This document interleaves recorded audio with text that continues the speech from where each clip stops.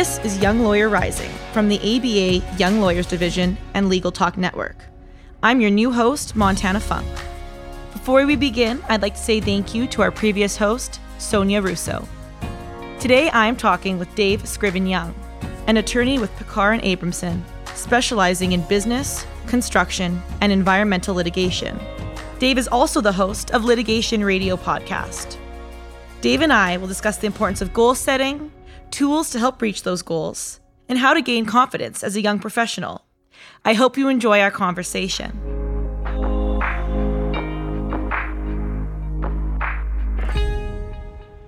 Good morning, Dave.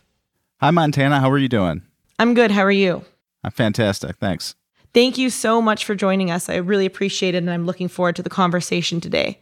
Of course. I made my home many years ago in the Young Lawyers Division. I was committee director and speaker of the assembly, so really happy to help out the YLD today.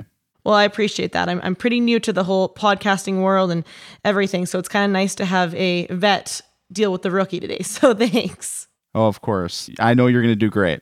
Well, I appreciate it. I mean, I'll start off simple for you. Can you just, tell us a little bit about your journey to becoming a lawyer, a podcast host, how you got here today? Sure. Happy to do that. So I graduated law school from DePaul University in Chicago. I knew I wanted to practice in Chicago, so that's where I went to law school. And then I was able to do a couple of great things, worked at a couple of really large firms in the city of Chicago, practicing primarily environmental law, but a little bit of commercial litigation.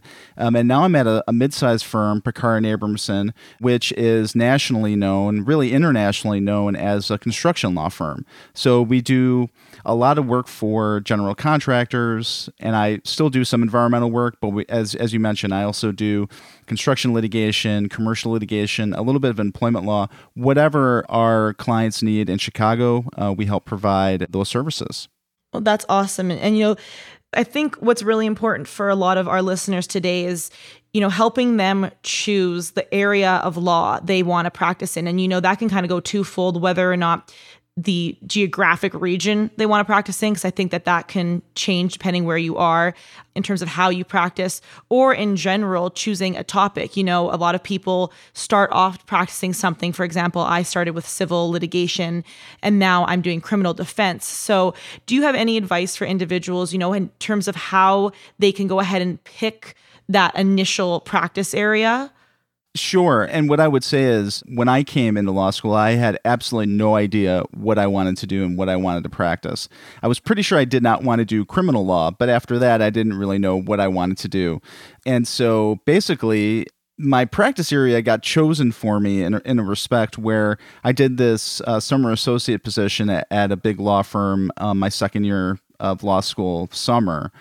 And they basically... You do a lot of different things. I did some commercial litigation. I did some contract review. I did some environmental. And then at the end of the summer, they asked me to pick, to rank different departments. I think environmental was up there, but that's where I ultimately got into the firm and got an offer with their environmental practice group. And so that's basically how my career in environmental law started, even though I had not taken an environmental law class, didn't really have a technical background, but I learned on my feet. And so there's really, I guess, a couple of ways to do it is, number one, you can choose the actual subject area you want to practice, or you can choose the law firm where you want to practice, where you think you fit in culturally and that your values align. And then where they have an opening is where you're going to start in terms of practice area. The one thing I can tell you is with environmental law, a lot of people want to get into that practice area because they feel like they can make a huge impact in the world by practicing environmental law. And certainly you can do that either on the defense side or on the plaintiff side. But the thing is, in the Midwest especially, there is a lot of room to grow in terms of environmental, but not as much as what they have on the coast. So if you practice in California, you practice in DC, there's a lot more activity, especially on the government regulatory side, than you'll find in the Midwest. So a lot of people come to me and they ask, well, how do I break into environmental law? Because it's such a sort of niche practice. It's a small group of attorneys that practice in the Midwest. And what I tell them is, certainly if you have the grades to get into big law firm, go for it, right? But then what I also tell them is, if you don't, and you don't get that offer from a big law firm, that's okay, because number one, there are a few smaller firms that practice environmental law. But also a good way to go about it is focus on a practice that is tangential or ancillary, if you will. So something like construction, for example, where there are environmental issues, and you might have a client where they'll have an environmental issue and you'll be able to work on that problem. If you let your partners know that, hey, I'm interested in environmental law. If you ever have a client that has an environmental issue, I'd love to work on that with you. It's a great way to kind of get your feet wet in that practice area. And then once you get that experience, then you could possibly move to a law firm that has more of an environmental platform, or you can build your own environmental practice at the firm that you're at. No, and I think that it's a really good point that you kind of have to start off where, you see fit, or if you're going to a big law firm where they place you. But that being said, a lot of the time I find that when you start practicing in an area that maybe you're not familiar with, you actually realize just how interested in that area you are. So, if you have someone who, like you said, wants to practice environmental law, and approaching that partner or that mentor and saying, hey, can I jump on this case with you or get involved? How would you suggest to listeners that they approach maybe those mentors or those partners who have those practice areas that they're interested in and they want to get involved in? How would you suggest that they go to those partners and say, hey, I want to be involved in this? Or if they're nervous about approaching the person that's above them, but they want to work with them, is there any advice you have for how you can get involved in those new practice areas when it does mean approaching a mentor or a supervisor, someone who's a little bit higher up in their role? Well, what I would suggest is that you know a little bit about what the practice area is about. So if you want to practice environmental law, you're going to want to follow the news. You're going to want to follow cases that come out. You're going to want to demonstrate an interest in that practice area. And you're going to demonstrate that interest by knowing something about that practice area coming in. And then once you kind of develop that content knowledge, if you will, certainly going to a partner in your firm, your mentor, and letting them know, I've been reading a lot about this practice area. I think it's an up and coming practice area. It's something that I would love to help out with and develop within the firm. If you ever have a client that has this issue, I'd love to work on that case with you. That's a great way to do it. The other thing that I would say is having a mentor is so important at a law firm, and not necessarily just the mentor that you're assigned to at your firm, because sometimes those people really don't have the time or the interest to actually, work with you, or you may not actually align personally. And so you really want to find someone who is going to tell you kind of the straight story about what's going on with the firm, but who's also going to help you to find the opportunities that you want and to reach the goals that you set for yourself professionally. No, that's a great point. And I think something that, might be a little bit nerve-wracking to young professionals, young lawyers is, like you said, a lot of the times mentors, maybe they just don't necessarily have the time, or personalities don't mix, and that's totally fine. Do you think that there's a certain way that needs to be addressed in terms of if a young lawyer wants to find a new mentor without stepping on toes, to help them reach their goals, how they can approach that without, kind of going over, I guess, the heads of their other mentor? Because I do think that it's really important to have a mentor who's there for you, the whole time, who brings you in on things, who can kind of put you in on the inner firm workings, et cetera, especially when you want to grow as a young attorney. So is there any advice that you would have to, make sure you're finding the mentor that's right for you? Well, I think it's important that you think about a team of folks surrounding you and supporting you than maybe just one person. Because as you said, people get busy. Even a mentor who really wants to help you, if they're really busy on a case and you have an issue that crops up and they don't have time for you, then what are you going to do? You have to have sort of a group of people who are going to support you. So, I've been a mentor to several people, and I certainly don't consider it a protected relationship. When what I mean by that is I'm not going to be mad if my mentee goes and asks a question of somebody else. Certainly I'm happy. as a mentor, I don't think I have all of the answers. And I think most people, feel that way. If you can get that information from another person, they probably know better anyway. So I think as a mentee, having several mentors, having a lot of people around you to answer questions, to give you advice, that's really key professionally. No, that's really insightful, and I appreciate that, Dave. I think that's really helpful advice to young lawyers, and the team aspect of it is something I think can be overlooked a lot, that you have a group of people to support you rather than you don't need to have just the one individual, because people are busy and one person might not be able to always, be there in the way that you need, but having that team of people you can rely on in your workplace is so important. So that's a really good point. Before we move on, we're going to take a quick break. It can be frustrating to wade through the malpractice insurance application process, but you need to protect your firm. ALPS designed their application to be flexible, easy, and 100% online. Fill it out, review your quote, accept, and pay in as little as 10 minutes. ALPS is the nation's largest direct writer of lawyers' malpractice insurance, and they are endorsed by more bar associations than any other carrier, so they understand law firms. They also know how valuable your time is, and that's why they make legal malpractice insurance easy. Visit alpsinsurance.com to learn more. That's ALPS insurance.com. Delegate out those tasks that take up your time. Staffy can help you with your legal, administrative, marketing, and even client-facing workload. Hiring Staffy's top-notch bilingual virtual staff means Staffy does the recruiting, hiring, and training for you. Then, if you need a change, Staffy handles it. You get to concentrate on your strategic work. Schedule a free consultation at staffy.cc. That's STAFI.cc and get $500 off with code HAPPY24. And listeners, we are back. Before the break, we were talking about mentorship and goals. Dave, you had mentioned earlier, to reach your goals, it's important to have a good mentor. What do you think are some goals that young professionals, young lawyers should be setting, should be looking to accomplish in their career early on? Well, let me talk about first why it's important to have goals, because I don't think people, at least when I was a young lawyer, I didn't really understand the need, for goals professionally, because I think young lawyers have a couple of similar problems. One is kind of a fear of mistakes, which caused me anyway to not be aggressive or to take kind of my future in my hands. And it's because I didn't want to ruin my future, which is kind of counterintuitive, right? And then the other part is, I think sometimes we put our careers on autopilot. So, maybe we reach the pinnacle of success or what we thought was the pinnacle of success when we were, little kids. We graduated from law school, we did well, we got a good job, and we think we're all set, financially and in our careers.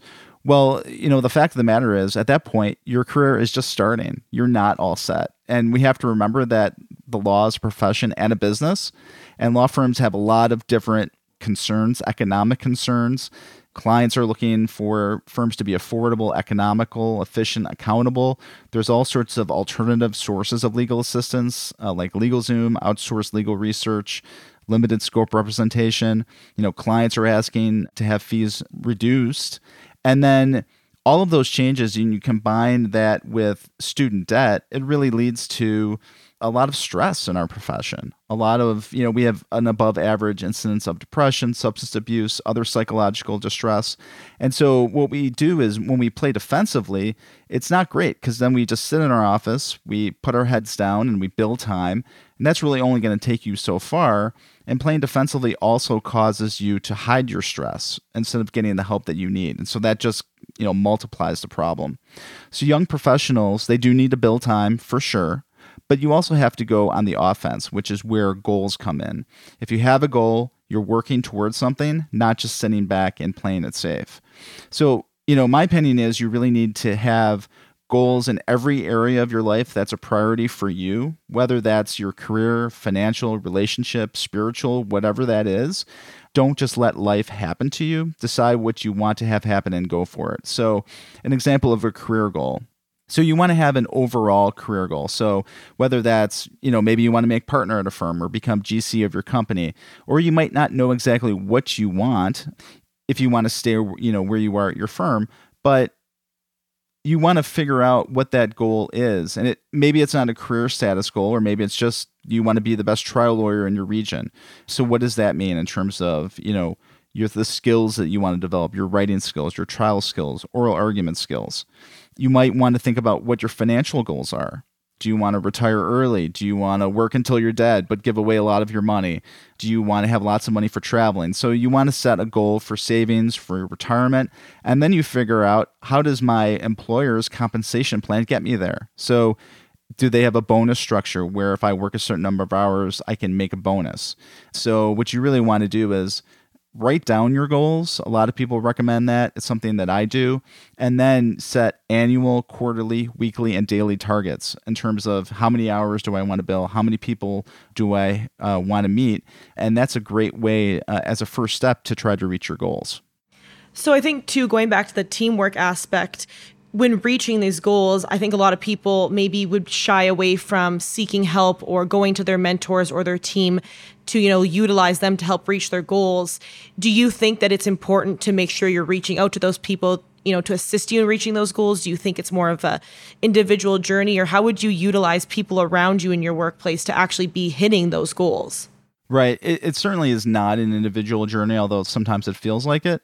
But as a young lawyer, I didn't know much about being a professional. Certainly didn't know much about law firms when I was a young lawyer. I didn't know how to navigate a firm, didn't know how to make partner. So many things that I didn't know. So I really needed people around me who I trusted. And like I said before, who will really tell you the true story of how to succeed. So does your firm require a lot of face time? Which partners have the power that you need to develop relationships with? How do you develop clients at your firms? All of those things are really important to find out, and you're not going to just come up with those answers on your own. You're really going to find out those answers through talking to your colleagues, your friends, your mentors at the firm or company or government agency that you're at. You're really going to have to find out those answers by talking to the people that you trust. And how do you overcome, or, what advice would you have to individuals who are nervous to approach those mentors to help reach their goals? Because fear of, being too aggressive, like you had mentioned earlier, or fear of their fellow colleagues who are around the same age thinking that, they're a teacher's pet, to use, lack of a better word. How would you recommend that people overcome that fear of, I don't want to come off so strong, but I still want this help, but I also don't want to look like I'm, stepping on people's toes or being too aggressive? Well, I would say two things. Number one, you have to be a little self-aware because, again, there's so many things that you don't know, and you're not going to come up with the answers on your own. And your professional success depends on knowing some of those answers to your questions, right? So if you don't know how to make partner at your firm, you need to ask, you need to find out. And the other thing I would say is, from my experience, people want you to reach out and ask them. And at a firm, or, unless your office is very small, whatever environment you're practicing in, you're going to find people, at least one person that you align with kind of personally and professionally, people that are not necessarily intimidating. So I'm not recommending that you, as a first step, go talk to the managing partner of your office. I wouldn't do that, especially if that person is intimidating to you. Start lower. Start with a friend of yours within the firm, maybe who's around the same age. Talk to a partner that you are getting assignments from that is not intimidating to you. Start as a baby step. Talk to those people. If they don't have the answers, then find out from them, hey, who are some other people that I should be talking to, that I should have lunch with, that I should get to know, that have the answers to the questions that I'm looking for? Because, I think young lawyers have a perception that partners and, supervisors don't want to succeed. And I think it's the exact opposite. They want you to be good lawyers. They want you to succeed at their firm because they've already, especially if you did a summer associate position, or you were recruited at a firm, or even if you did on-campus interviewing or any interview, they've already invested a lot of time into your growth as a lawyer. They hired you, they trained you, they want you to do well. And if there are questions that you have that are obstacles to keeping you from succeeding at your place of work, they want you to have the answers to those questions. Now, when you have the conversation, is it always going to be easy? No. Are the conversations going to be, abrupt sometimes? Sure, depending on the partner. But it's really, they want you to have the answers to those questions, and you as a professional, as someone who wants to succeed, wants to get answers to those questions. So that's how I would approach it. And I think it's super helpful hearing from you as a mentor yourself about these things. I think a lot of the stuff that you've been saying, how you as mentors want to see people succeed might be overlooked by the young attorneys who are just so focused on how they approach that partner, what they're going to say. So it's good to be reminded that it is important also for the mentors and the partners, supervisors in these firms to see the younger attorneys succeed and reach their goals as well. So that's a super good point that I think a lot of people probably overlook. Hey listeners, we're going to take a quick break. We'll be right back. This episode is brought to you by the American Bar Association's Young Lawyers Division. Starting a new career in the law can feel overwhelming. The ABA YLD provides resources, CLE, and a network of peers from coast to coast to help you settle into your new legal career. Claim your Young Lawyer membership for just $75 at ambar.org/join. Filing court documents, serving legal papers, collecting electronic signatures, all critical parts of the litigation process, yet ones that are time-consuming and error-prone. But what if you could do more straight from your case or document management software? InfoTrack automates data entry, document selection, tracking, and information syncing across all these core tasks and more by integrating with your core systems like Clio, Smokeball, Leap, MyCase, and others. Spend more time on substantive legal work and less time on busy work. Learn how simple it can be at infotrack.com/simple. Dave, before the break, we were talking about how to approach your mentors to reach your goals and, use everyone in your workplace as a team to, hit those goals, just not only individually, but as a firm in general or as a team as a whole. And I think something that's important to a lot of people is having that team there is a huge thing for support, to help, the firm develop, to help individuals develop. But how would you advise, young attorneys who are going into these new firms with maybe a class of other associates who want to stand out, who want to, be seen in that workplace, to want to help the firm advance? How would you advise that those individuals stand out amongst, a group of attorneys that are all probably similar levels, similar practice areas, etc.? Well, I think there are two things that I would say. Number one is that you have to be the best lawyer that you can be. And what I mean by that is you have to think about from the perspective of your assigning attorney, what they want out of you. They, of course, want you to work hard. And they also want you to produce good work. But I think perhaps the most important thing that I think partners look for in associates is that you're dependable. That if you say you're going to do something, that you're going to do it, that you're going to do it well, that you're going to do it on time, that if you have questions, you're going to ask them, that you're really going to sort of like develop that sort of professional relationship with the assigning attorney, that they can rely on you when they need things, that you're available if they have an emergency or they're available to give you work. So that dependability, I think, is really the most important thing that assigning partners, supervisors look for in young lawyers. The other thing that I would say is, so that's kind of on the internal side. You want to be able to stand out, right? And the way to do that is to make yourself an authority in a particular subject area. So how do you do that? As I mentioned, for somebody who wants to get into a practice area, the important thing is to be very knowledgeable about it. To read, to listen to podcasts, to listen to the news, for example, read Law 360 articles, and that sort of thing. But you become an authority in that subject area by producing content. So you can do things like write articles, blog posts, going on podcasts, etc., becoming a leader sort of in that area. And that's really important because it takes a really long time to become a leader, to become authority on a particular practice area.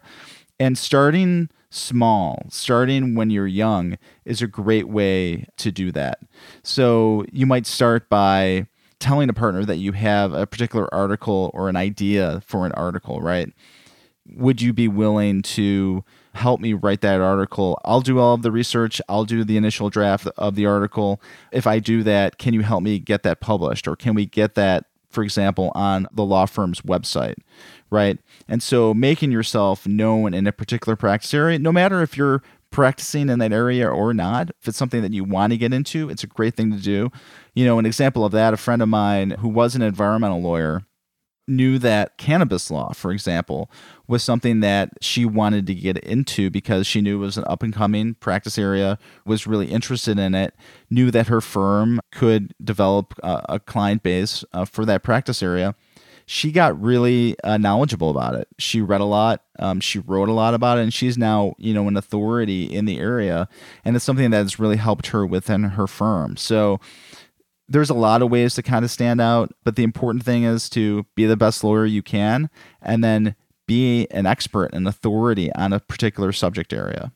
Yeah, that's also something that I think a lot of people probably don't consider is really becoming that expert in that area, looking at all those resources that you just gave to really develop their understanding of an area so that when they approach partners, approach fellow associates, they really know what they're talking about. And I think kind of taking a step back, and this is the last question that I have for you today, but I think that will round nicely together everything we've talked about is in order to reach all these goals, be that authoritative figure, approach partners, become an expert in your area. Everything we've talked about today, you definitely need to have confidence in yourself as a young attorney, a young professional starting off. So if you wouldn't mind just wrapping up for the listeners how you think someone can build that confidence, or any advice you have for individuals just starting out to help them become confident in themselves, that they can reach those goals, that they can become the individual, the lawyer that they want to be in their career.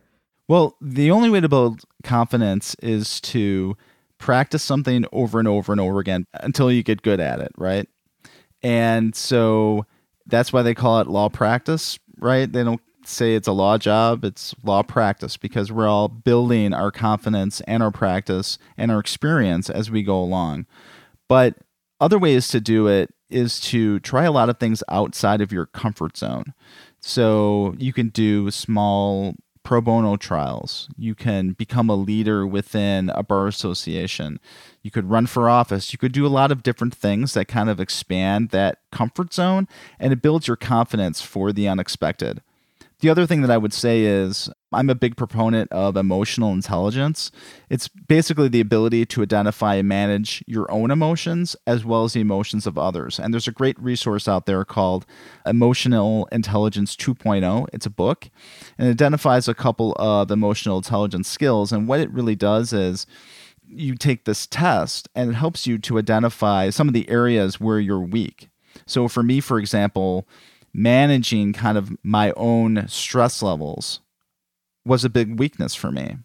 And so the book gives a lot of tips on how to do that. And one of those tips was a very simple suggestion, which was to put a mental recharge into my schedule. So take a little bit of physical activity throughout the day, because that is really what helps you to keep your body healthy, but it also gives your mind like an important break. And so you rest and recharge.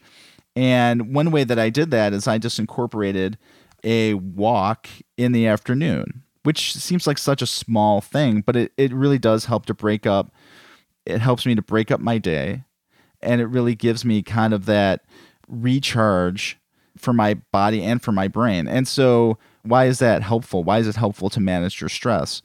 And maybe this is an obvious point, but when you have somebody you have a bully opponent in a deposition, for example, or if you have something that doesn't, go your way, you're really able to then kind of go to your place where you're a little more peaceful, a little more calm, and that bully opponent doesn't kind of put you over the edge, right? You're able to kind of manage your own emotions and stay within the zone and do what you need to do in that deposition, as opposed to letting, your opponent take you off your game. So I would really encourage folks to get knowledgeable about emotional intelligence and to find out what are the areas where you need help.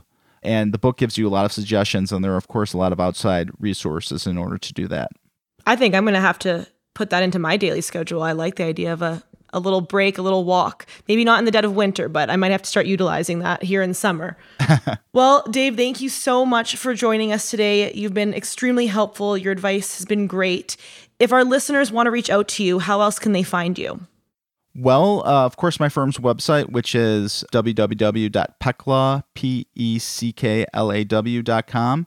And of course, I'm the host of Litigation Radio, sponsored by the ABA litigation section. So check me out there. We have a lot of great interviews with judges, practicing litigators, and really to help you become a better lawyer. Actually, we do a lot of very substantive topics as well as some quote-unquote soft skills topics. One of our most popular episodes is an episode where we talk to a judge about finding your purpose in the law. And so we talk about things that are not only kind of day-to-day practice tips, but also things to make your life better as well. So check us out, Litigation Radio.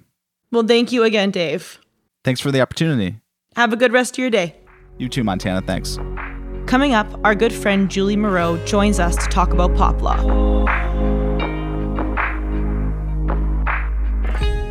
Thank you, Montana. Welcome. You are listening to Pop Law, where pop culture meets the law. I'm your host, Julie Moreau. So, football season is back, college sports are back, and for the second year in a row, America's college athletes have entered the fall sports season with no guidance and few regulations regarding name, image, likeness deals. If you're not familiar with NIL, you should be. It's the legal concept of your right to publicity, essentially. And if you follow sports at all, I'm sure you've heard that college athletes now can make money off these deals just how professional ones can, which sounds nice, but it's getting a little out of hand quickly. You've got Texas's quarterback projected for $1 million in deals this year, 1.4 for USC's quarterback, over $2 million for Spencer Rattler. But then you have some funny deals too. You've got the PetSmart NCAA dog deal for Trey Knox. You have BYU giving walk-ons NIL deals and organizing potential scholarships for these athletes. And if you remember Doug from March Madness last year, he's got a mad deal with Buffalo Wild Wings. He's the one with the stash and the hair. But basically, for a long time, we talked about this, that, college athletes, these universities, athletic departments make so much money off of them, and let's, have them compensated just how professionals are. If your name, your image, your likeness has some monetary value to it, you should be able to capitalize off of that. Which sounds nice, but there are no rules. We have no regulations hardly, except the NCAA has said that you can't use these collectives and shell corporations that donors were forming in order to filter money to recruits, which I think we all knew that was a rule. But the NIL deals quickly turned into recruiting tools and not just compensation tools for athletes while they are on campus. And there have been calls for federal regulations, for rules from a couple of our senators in Washington are working on a set of rules. They're working with the Southeastern Conference and trying to develop ways that athletes can be compensated, but without getting into some of this antitrust chaos and a lot of just turmoil and tax ramifications and issues that were never the goal for athletes to have to deal with these things. So that's all for today. Fall is back, NIL is still here, and lots to watch. Be sure to stay tuned. Back to you, Montana. Thank you, Julie. That was a great segment. Well, listeners, that's our show.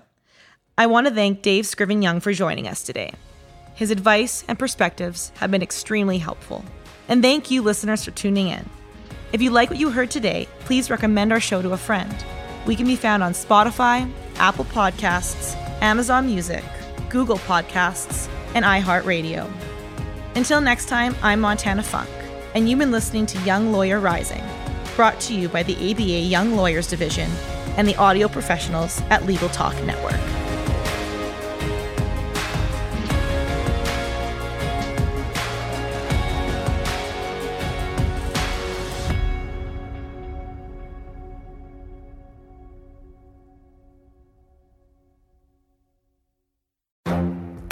The Lunch Hour Legal Marketing Podcast, your resource for the tips and tactical advice you need to grow your business. Plus, keep up with the news and commentary you crave to stay one step ahead. It's hosted by me, Guy Sakalakis. And me, Conrad Som. Every other week, we break down the issues holding back your marketing strategy and talk about the changes you need to be prepared for. Check out the Lunch Hour Legal Marketing Podcast wherever you get your podcasts or on YouTube.